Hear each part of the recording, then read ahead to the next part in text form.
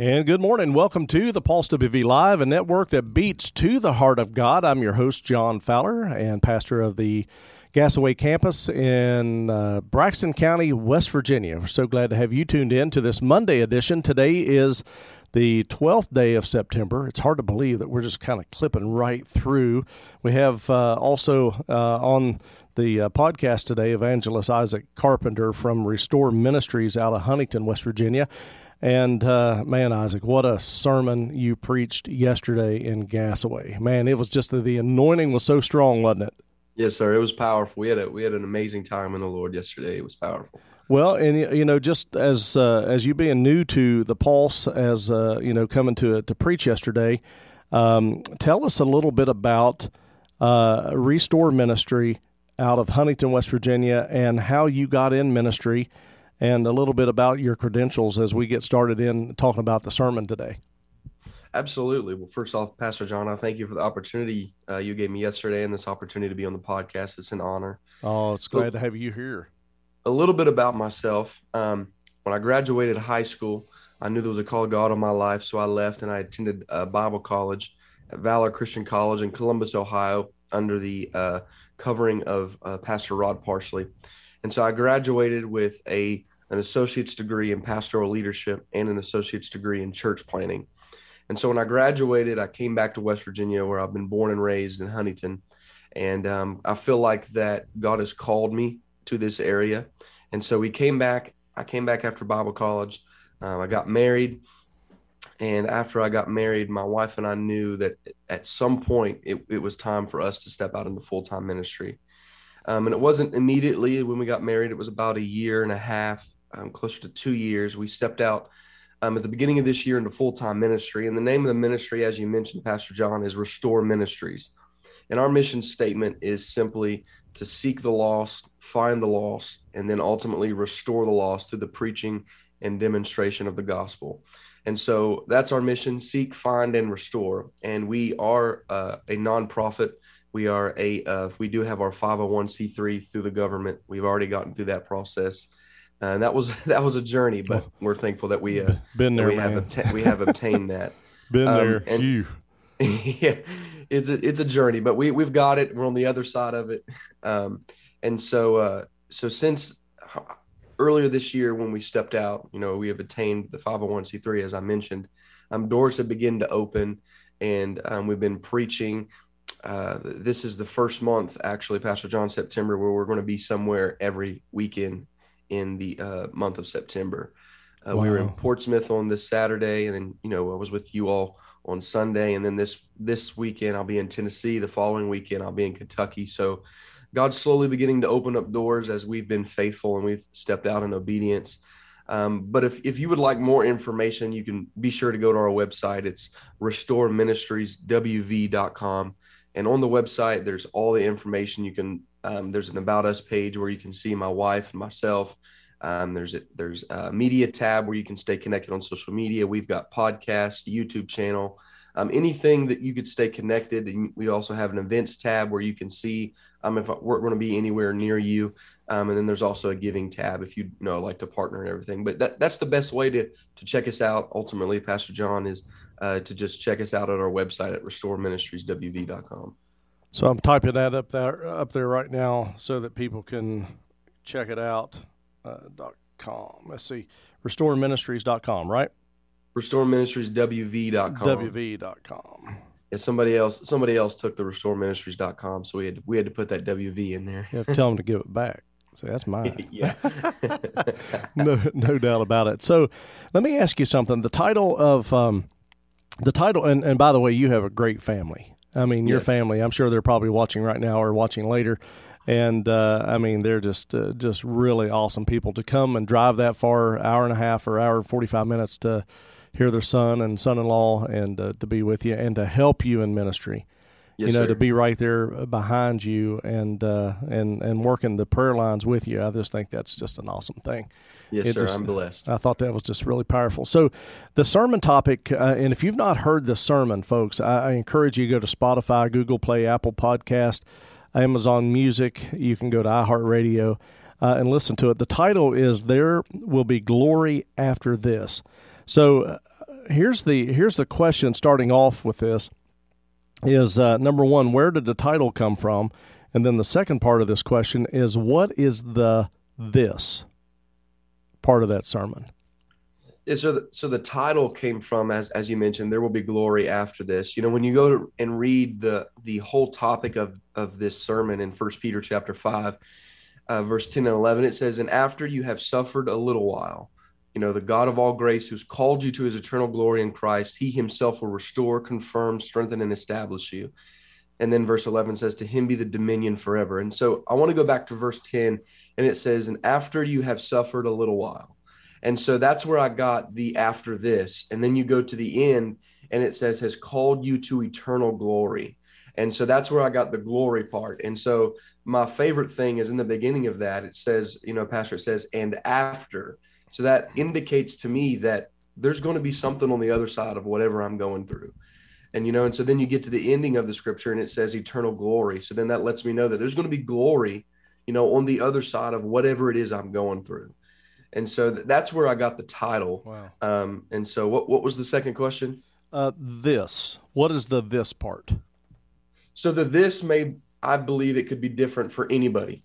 For me, my this may be sickness. For somebody else's this, it may be poverty. For somebody else's this, it may be family struggles. This is whatever situation, whatever trial, whatever moment of suffering, whatever moment of maybe you're in the fires of life, whatever you're going through right now that doesn't look good, doesn't look that promising, that is your this. And for, like I said, Pastor John, your this could be different for every single person. My this could be different from your this. For somebody watching, maybe everybody watching right now, everybody's this is different. But your this is whatever you're going through right now, whatever, as 1 Peter says in verse 10, after you've suffered. And so your this is whatever you're suffering in right now, whatever trial you're in, whatever tribulation you're in, whatever you're going through right now, that's your this.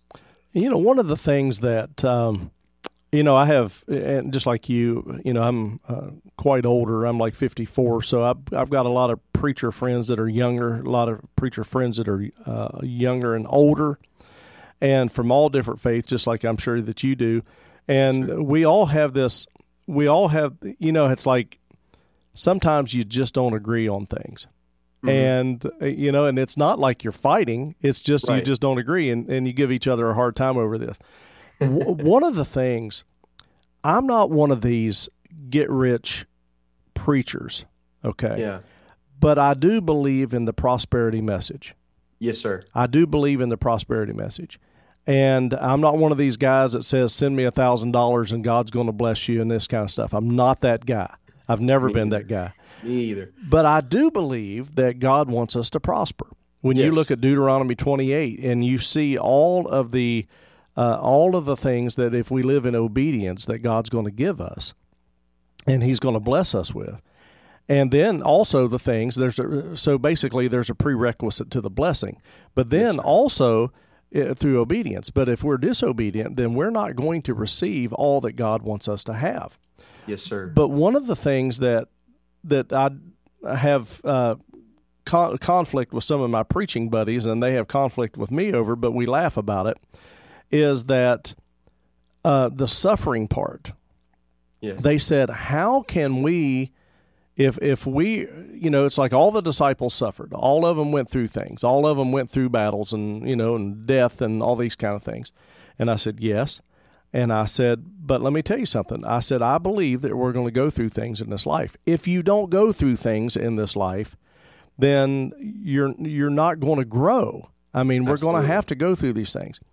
But also, I believe John 10:10, that Jesus came to give us the abundant life. Yes, he did. And so when you think about that question and what I've been saying is the abundant life, how does the abundant life and the suffering for a little while work together?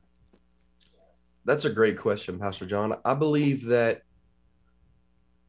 and I kind of mentioned this in the message yesterday when I talked about, God has to take you through a suffering to see that if you can hold the glory of the Lord when it's dispatched from heaven. But I also think it also comes into this prosperity or blessing as well. I think that it's almost a testing of your faith. And I've always told it to people like this. I think, the scripture that says, if you'll be faithful in the little, I'll make you ruler over much. Mm-hmm. And I think it's the same principle to the question that you just asked. I think that the Lord has to see where your level of faith is during the suffering. Mm-hmm. And he's got to see if you can remain steadfast during the suffering before he gives you a blessing.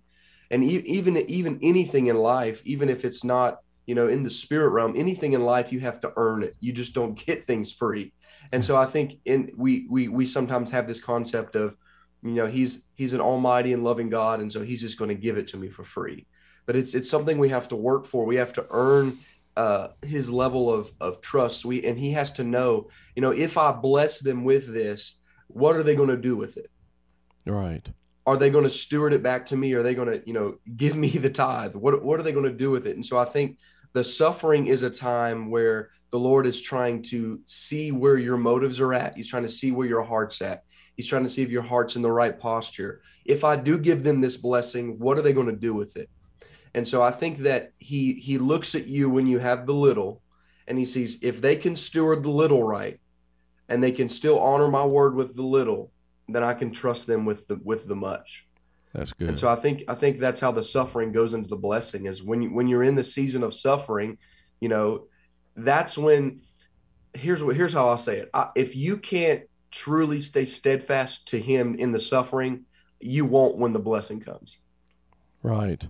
And so I think that's the whole concept of the suffering, is to see if he can trust you when the blessing comes. And so I think you have to earn that. So that's what I would think. One of the things that you said yesterday in the message that I had never heard before in my life, and I thought it was one of the most powerful things that I've ever heard in my life, was talking about that when we go through the pain, when we go through the suffering, it's to broaden our shoulders to hold his glory. Yes. I mean, where did that come from? I mean, that was so powerful. I know it came from God, but wow, how did you get that? Well, it's a funny thing. I honestly, I've never heard it. There's some things in my messages that I, quotes that I'll hear from another preacher or something. Sure. And it goes along with my topic, and I'll grab it and pull it in. But I've never heard that before. And it was something that just the Lord brought to me in my prayer time as I was studying. And I think like I mentioned to you, I think that during the suffering, during all of this time after you have suffered a little while, I think that, like I had mentioned, you're trying to earn trust. And I think that during that moment of suffering, it's building up stamina, it's building up strength to broaden your shoulders to see if you can handle the glory. Because, the glory of the Lord on your life is heavy. God's glory is heavy. It's not something light. And so I think the Lord has to, and I mentioned this in the message yesterday, that if you can't carry the weight of the world, then you're not going to be able to carry the glory of the Lord. It's just not going to happen, because his glory is that heavy. Right. And so I think that during the moment of suffering, he's broadening your shoulders, and the longer and the more faithful you are in the suffering, the broader your shoulders get to carry more glory. And so I got that because the greatest people and the greatest men and women of God that I know that walk in such glory, they've suffered. They didn't just get the glory for free, and they came through the suffering, and then they got glory. Right. And so I think that the whole moment of you going through suffering is nothing more than broadening your shoulders, building up stamina and strength so that you can carry the glory of the Lord whenever he dispatches it from heaven. I think that was just absolutely powerful. Do you think that I can tell you what my answer is, and I would say that your answer is this way. I think that people today pride themselves and enjoy telling people about their suffering. I agree. It's like you have to be so careful to ask certain people how they're doing, because you're going to get it. You don't know how long you're going to be standing there. That's a truth. Why do people do that? Is it the fact is that they need attention?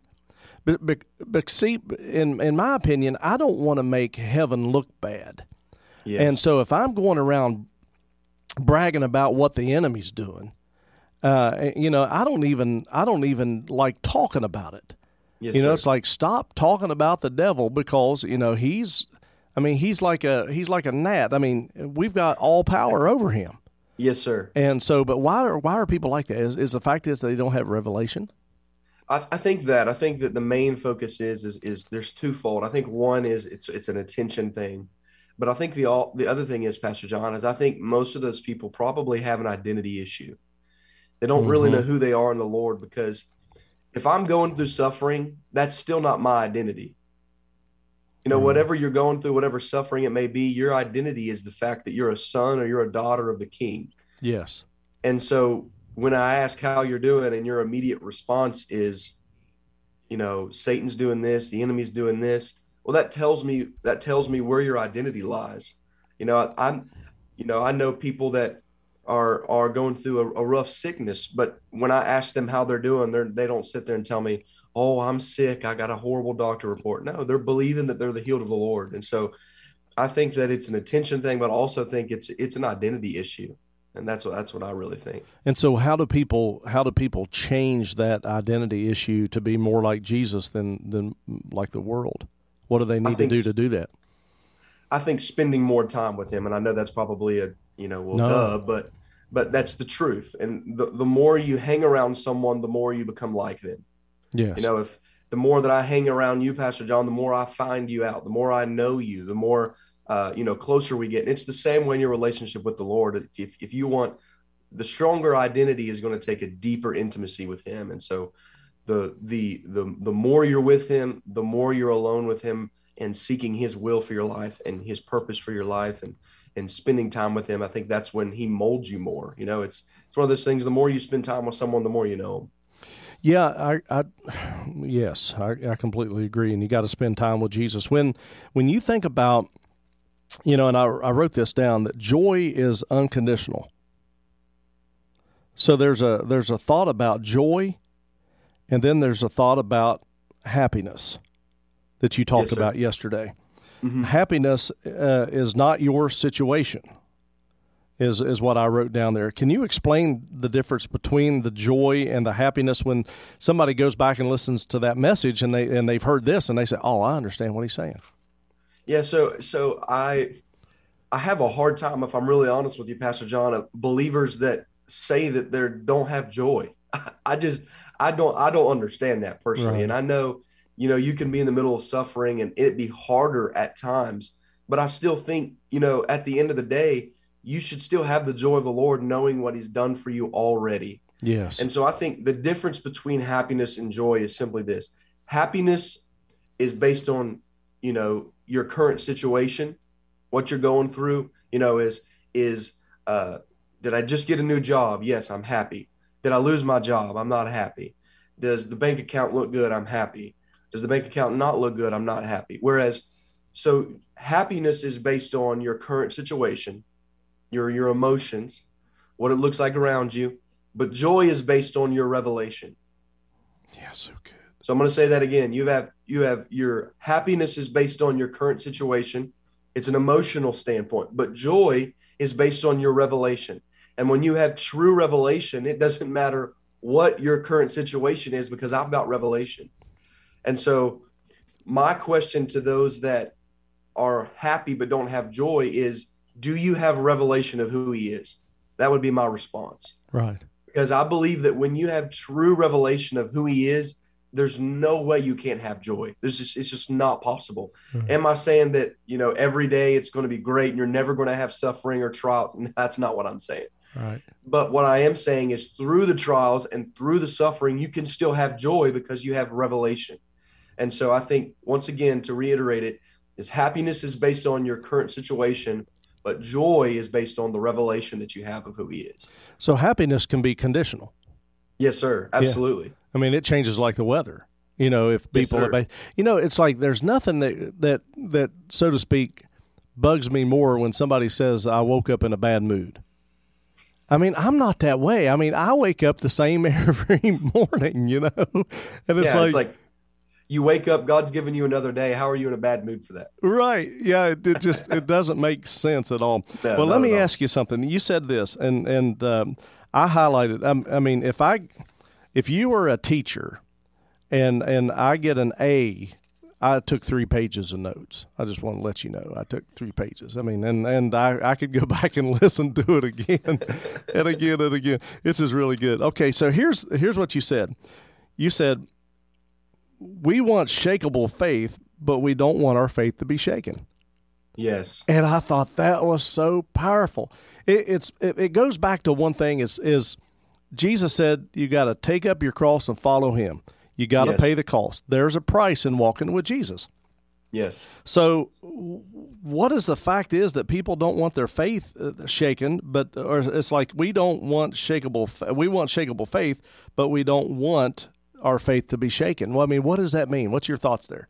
Yeah. So I think, everybody wants this level of faith, Pastor John, to where they can just see anything happening. Anything's impossible. No matter what the enemy's sending my way, I've got this unshakable faith. But then in order to get unshakable faith, your faith has to be shaken. That's how you grow. That's how you strengthen. Yeah. And so along the process to get this unshakable faith, you've got to allow your faith to be shaken. What am I saying? I'm saying that you've got to allow suffering and trials and tribulation is a testing of your faith. So it shakes your faith. So in order for your faith to grow, you've got to have trials. You've got to have tribulations. You've got to have all these things going on. And so I think that we as a body of believers have to understand in order for me individually, but also the body of Christ to have unshakable faith, we have to be willing and allow our faith to be shaken, whether it's the Lord testing our faith or whether it's situations of life just testing our faith. And so we have to understand it's a twofold thing. You don't just get unshakable faith and never go through a trial in your life. It's those things that make your faith so powerful and so strong is when you're able to go through something and look on the other side of it. That's how your faith grows. Yeah, because you said to steward your pain. And I wrote that down, to steward my pain and that there's a purpose for the pain. But yet, one thing that I loved, and see, people don't need to be sulking around in the sorrow of this thing because I wrote this down, that when you're down in the valley, I always heard this, if you stay down in the valley too long, the devil's going to beat up on you. Learn what you need to get while you're there and get out. Just get out of there. But here's the thing that I loved, and man, I tell you, it just got chills before I even read it here. There is a giant that you need to slay in the valley. Mm-hmm. And I thought, wow, that is powerful. So why do we go to the valley so that we can slay that giant? Yeah, I think that, when you're at a mountaintop experience, Pastor John, and you're looking down at the valley, it's oftentimes hard to see what's in the valley because you're looking so high up. Mm-hmm. And so I think that oftentimes when you're looking from a mountain perspective or an aerial view like that, you may miss the giants that need to be killed in your life. And so what the Lord, I believe, has to do is, like I mentioned, I think that there's 2 reasons why you go in the valley. One, as you just mentioned, is because there's a giant there that needs to be taken care of. And the second is, I believe that you'll go to the valley because the Lord needs to reveal something to you about yourself in the valley. And so, Jesus, he was in the wilderness all the time. And that you could say almost is a valley experience. He's in the wilderness. And every time he's in the wilderness, he had an encounter with Jesus. Every time. He had an encounter with the Father, every time Jesus was in the wilderness. And so I think that the valley experience, I believe that God has sent you there for those 2 reasons, because there's a giant there that you didn't know was there or you couldn't see from your perspective. So God had to bring you down to the valley because there's a giant there, or he's got to bring you back down to reality in a sense and say, hey, listen, there's this one thing that you couldn't see about yourself that you need to tweak or fix when you were on top of the mountain. So I'm going to bring you down here and just shine some light on this. And so that way we can take care of this. And then I'll bring you back to the mountain. But as you said, when you go to the valley, it's not a place to set up camp, and to stay there permanently. It's I'm in the valley because I'm on a mission, I'm on a mandate, I'm on an assignment. Let's take care of the assignment and let's get out of here. Yeah. Well, let me ask you this, because what people have said, and I've heard this before, well, God's mad at me, God's punishing me, so I'm down here in the valley, woe is me. But yet I believe personally, and tell me your thoughts here too, because the old timers that I come up under and that are still alive, probably in your life as well. My mentor, James Ashworth, I sat with him for many years, and he worked with me in the healing ministry for a long, long time and taught me so much. He said, Brother John, he said, you'll either go to the valley or God can take you to the woodshed. Sometimes he'll take you to the woodshed over things, but then there's other times that you go to the valley. So do you think, is the valley a punishment thing? Because you know as well as I do, people sometimes think that. Yeah. I think that ultimately when you look at the big picture, Pastor John, I think the reason that the Lord takes you to the valley is to better yourself. Yeah. And when we have this woe is me attitude, it's because we have this, I don't need to be in the valley. There's nothing that I need to fix. I'm good. I'm taken care of. That's dangerous. But if God is taking you, what is it? That's dangerous. Yeah, absolutely. And so if God's taking you to the valley, you must understand it's for a purpose and on purpose. And so when you get to that seasons of you feel like you're in the valley, that's when you have to ask God, why am I here? Yes. I'm not here on accident. I didn't just stumble here. You've got me here for a reason. And so it's either to better yourself or because there's a giant there. And I don't think when you have this perspective of God as a punishing God and that's all he's about and he doesn't love, he's like a God with a newspaper just trying to hit you on the top of the head, if you do something wrong. That's not our God. He's a gracious and loving God. Yes. Now, is there consequences to sin and disobedience? Absolutely. But he's not the kind of God that every time there's a mistake, he's going to whip you. That's not our God. And so I think when we go to the valley, we must understand it's for the betterment of ourselves or for those around us. It's a learning process. It's a teaching process. That's what I think. The one thing that I have learned, and maybe you can relate to this too, because it's kind of strange, but it seems like that when I'm tripping over myself, that's when God uses me the most. Yes, sir. But I just can't seem to get it right. It's like, man, it seems like when that happens, that's when the revelation comes. Yes. That's when it's like, man, I can't seem to get this right. What is wrong with me here? And then through his great compassion and mercy, he uses you, to help catapult you to that level of where he wants us. Sir. Now there is one thing. Jensen Franklin said this one time, and I really liked when he said this. He said, because we know that God, the valley, will help promote us into the kingdom. The valley will help move us to another level. But see, what people say is they say, and you've probably heard this, they say, well, another level, another devil. But I look at it that it's what Jensen said, another level, more protection. Yes, that's true. And I believe that. And it's like people are so morbid in this thing with the devil that's like, well, if I grow, then he's going to fight me more. Yeah. No, what happens is our mission is to advance the kingdom of God and to push back the spirit of darkness. Yes. And so if going to the valley, although it's uncomfortable, and I'm sure many people today that are watching and listening are probably in that valley.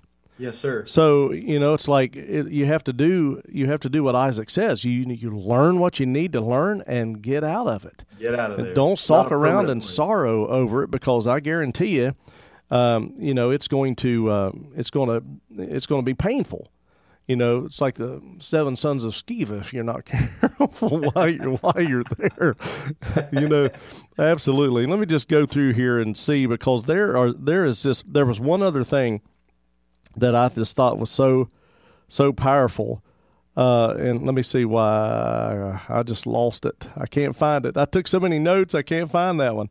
Let's see. God has da-da-ba-da-da-dee. Well, while you're looking, yeah, go ahead. Thank you. There's something you said that you just now said that people give so much attention nowadays, Pastor John, to the enemy.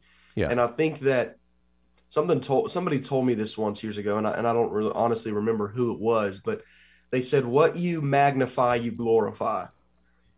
Yeah. And what you magnify, you glorify. And so if you're constantly talking about and the powers of the enemy and what he's doing in your life and how he's so strong and all this he's doing, you are magnifying the issue. You're magnifying what he's doing, and ultimately you're giving him glory. Yes. And so if you were to flip your perspective and magnify, if you're sick, magnify that you're healed, you're glorifying the fact that Jesus is healing you. Right. And so I think those kind of people that are always talking about the devil's so powerful, he's so mighty, I think you just have to shift your focus and not look so much on the negative, but let's focus on the good and what God says about this situation. That's good, and thanks for bailing me out there, because I found it, and because I think this is something that's just absolutely phenomenal. You stop and think at when towards the end of the time that Jesus was here on earth, and you look at the day of transfiguration, there weren't a lot of people there. Yeah. But yet he fed the 5,000. When he was crucified, there were a lot of people that were saying crucify him. Those were the same ones that, just a week before were magnifying his name. Yes, sir. And so a lot of people, and the only way that I can say this is a lot of people were around Jesus for the show. Yep. Although he wasn't putting on a show. Yeah. But yet they thought it was a show, and because this guy's getting healed, this person's getting healed, he's healing. He said he healed them all. Yeah. And so there's many people there that are like that. But one of the things that you said in the message is there are people that need signs. Yes. But they don't have faith. Yeah. Is it because they have to see it? He said, "Blessed are those who have not seen but yet believe." Yeah. So do these people don't have faith if they have to rely on the signs and wonders? I do believe that. I do believe that, because I think someone that has true faith, as I mentioned yesterday, I don't need to see the sign as to prove that I have faith. You know what I'm saying? Right. Like I have faith, and the sign is just proof that I have faith. The sign doesn't give me faith. The sign proves that I have faith. Wow. Does that make sense? That's and good. So I think when you have someone that's like, you know what, if God does this for me, I'll then have faith in him. Or if this truly happens, I'll then have faith in him. That's not faith. Faith is, I believe he's going to do it. Yes. Faith is, I believe this is going to happen. And so if you need signs or evidence coming before to have faith, that's not faith. Faith is what? Good. Faith is the evidence of things not even seen. That's what the Bible says. And so that scripture alone tells me that having faith is not having the ability to see it, but faith is having the ability to know, even though I don't see it, it's coming. Wow. And so I think that you just have to think that signs are evidence of faith. They're not faith, if that makes sense. Absolutely. They're evidence of it. So talk about the movie theater revelation that you received about coming soon, and then how that ties in to birthing something. Yes, sir. So my wife and I, like I said, I don't remember how long ago this was, because we were in the movie theater, and with COVID, they've been shut down for a while. But we went into the movie, and we sat down and had our popcorn, and we went in. The theater was dark. They were getting ready to start playing the previews. You know how they do that before the movie. And so we sit down. It's a dark room. The screen's black. All of a sudden, they begin to show trailers, previews of movies that were getting ready to come out that hadn't happened yet, to grab your attention. And then at the end of every preview, at the end of every trailer, there were two words that I noticed occurred, and those words were "coming soon." And so I felt like that in this message that I had yesterday is that there's a lot of people that are sitting in a place just like that. Like you're sitting in a room, or you're where you're at in life is just like we were in the theater, where it's pitch black, the screen's black. It looks like there's no hope. And all of a sudden I see the Lord bringing a preview or a trailer of what's to come in your life. And at the end of the preview or the trailer are those words, "coming soon." And so that's what I ultimately felt like is, as the scripture we read, after you've suffered a little while, then glory's coming. And so I feel like that trailer is a prophetic gesture of coming soon, that this is about to end, and whatever you've been looking for and the glory of God is about to come soon. And so, and then I shared that, but then I also shared my wife and I, we had our first child, and he's 16 months old. And, you were mentioning the birthing and all that. And I realized that the closer that she got to her due date, she experienced more pain, more discomfort. She couldn't sleep at nights. All these things that she used to be able to do and didn't have, she now has. Why? Because there's one reason: she's about to birth something. Mm-hmm. And the closer you get, Pastor John, to a birth, whether it's naturally or spiritually, there's labor pains. It's just a part of it. And so for those of you that are watching, or for those of you that were in the room yesterday, labor pains, discomfort, suffering, all of these things are just indication or confirming that you're about to birth something, that you're about to do something that you've never done before.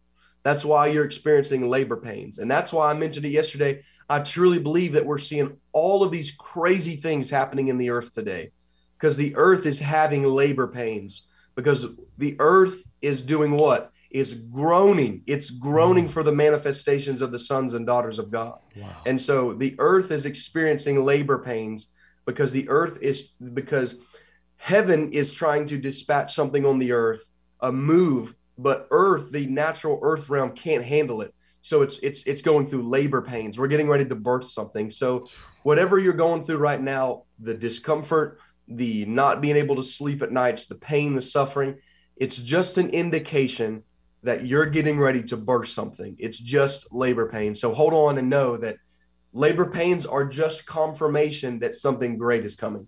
That's amazing, because I'm one of these type of people who sleeps all night. I no matter what's going on in my life, I sleep. Mm-hmm. But the past several weeks, there has been restlessness in my sleep. Yeah. I can agree to that. To me too. Yeah. I mean, what is that? I think the Lord is trying to do something. I really do. And I'm not trying to be super spiritual or duh, but I really do. I think, because I was the same way. I was, I would say probably 2 months ago is when it started. But prior to those 2 months, sleeping every night, not having an issue. But about 2 months ago, just restlessness. Doesn't matter how many hours I'm really in bed, I'm not sleeping. I'm not resting. It's kind of like my eyes are closed and, here's another day. And I believe that the Lord is prodding. And I'm not trying to preach here, but I really do believe that the Lord is prodding at his sons and daughters to, in the midnight hour, to burn some midnight oil and to seek him.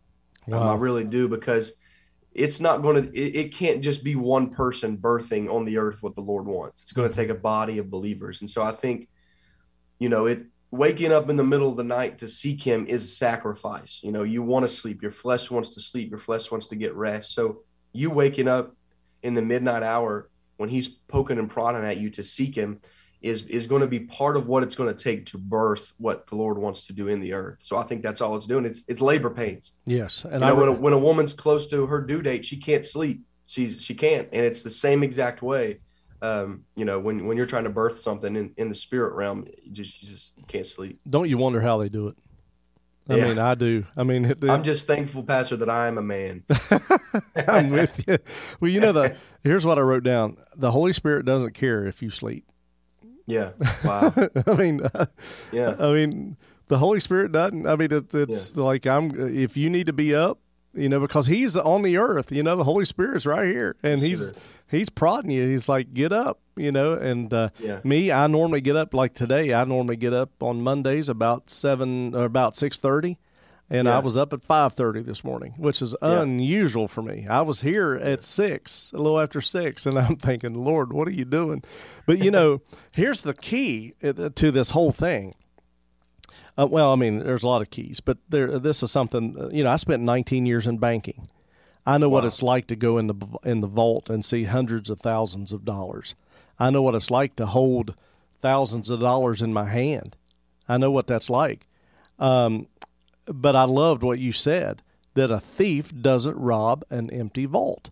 Yes, sir. And so if the enemy is on my trail, what's he trying to do? He's trying to rob me of the goods, right? Yes, sir. So if the enemy's not bugging me, that would be a bad sign, wouldn't it?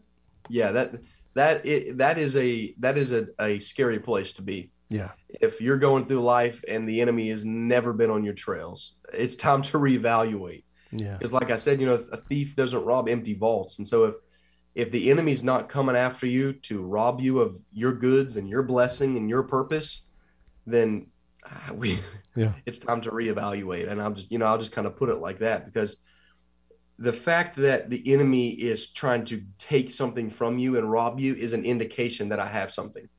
Mm-hmm. And so when people come to me and they say, like we mentioned earlier, man, the enemy's just been on my trail, you know what my response is?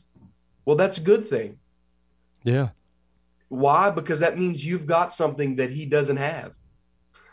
That's so good. And if he already had something, if he already had it, he wouldn't be chasing you for it. And so if he's chasing you, it's because he's scared of you. He's scared of what the anointing that's on you and the purpose that's within you. So when the enemy's chasing me down, it makes me excited, because that means I'm doing something right. Yeah, that is so good. That is so good. If he's not chasing you, you're probably not doing something right. Yeah, that's it. You got any final thoughts on the sermon that you preached yesterday? Anything that I didn't bring out that maybe that you want to talk about before we move on to a different thing?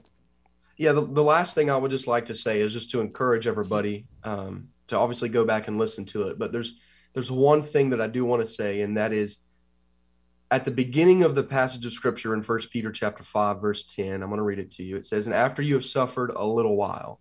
And so my favorite thing is that Peter isn't just saying you're going to suffer, but he's saying a little while, meaning he's giving you a deadline, and he's saying that you're not going to suffer forever. That's good. And so maybe there's somebody watching and you have been in this season of suffering, and God, when is this ever going to end? Is this ever going to end? And some of you maybe have even given up on the expectation of change, and you've just said, I guess this is it. I'm just going to settle here.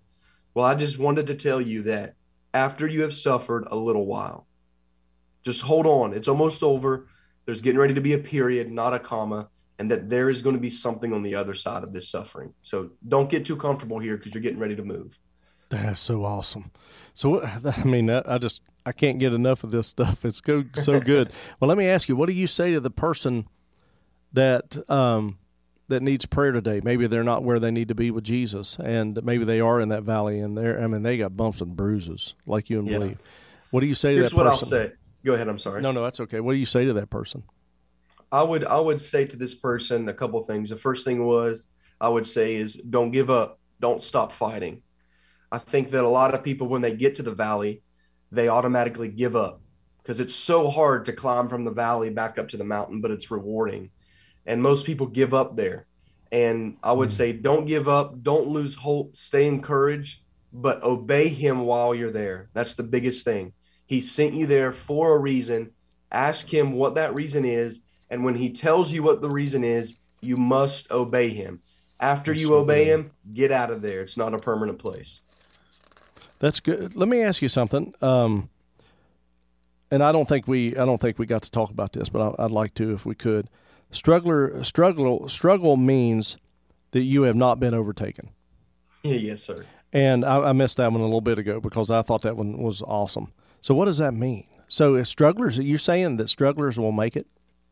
I do. Yeah. I believe that, because if you're struggling, if you were looking at two fighters, Pastor John, and they're in a boxing ring and they're fighting, maybe one's even getting beat way more than the other, but they're still both fighting, which means there hasn't been a winner yet. Right. Because they're both still fighting. And so it's the same way in the spirit realm. The fact that you're fighting and you're in this fight and you're struggling against the enemy is an indicator that you haven't lost. Because if you did lose, you wouldn't be fighting. He would have moved on. And so the fact that you're in a fight and you're fighting is good news, because there's still a chance that you can possess victory, that you haven't lost and that you've not been overtaken. And so basically defeat means you quit. Yes, defeat means I've given up, I've waved the white flag, and I've surrendered. As long as you fight, you're fighting from a place of victory. You're not fighting for victory. So as long as you fight, you're going to get victory. It's guaranteed. That is so awesome. That's so powerful. Well, I tell you what, I don't know what else to say. This is good. Yes, sir. The word of God is good. I tell you what, you have a powerful anointing on you, and God's using you in a mighty way. And you've made You've made it tough for me this Sunday. I just want you to know that. I got to get back in the pulpit on Sunday after you this past week. I don't know. What are you doing next week? I'll be in Tennessee. We'll just bring you in on camera. That'll work. That's awesome. There we go. No doubt about it. You got any final comments? Maybe you may want to go ahead and say how people can get a hold of you again. If they want to book you to come and minister in their church. Yeah. So if you do want to book me, you do want more information about the ministry. Like I mentioned earlier, the best way is to do that is to go to restoreministrieswv.com. On there there is a booking tab, and it just asks for your name, the church event, what's going on, so we can get a little bit more information, and then you'll be contacted as soon as possible. And all of our information is on the website. So any questions you would have, our email's on there if you'd like to reach out. Everything's on there. So that would be the best way. And once again, that's restoreministrieswv.com. Tell us about this devotion that you wrote.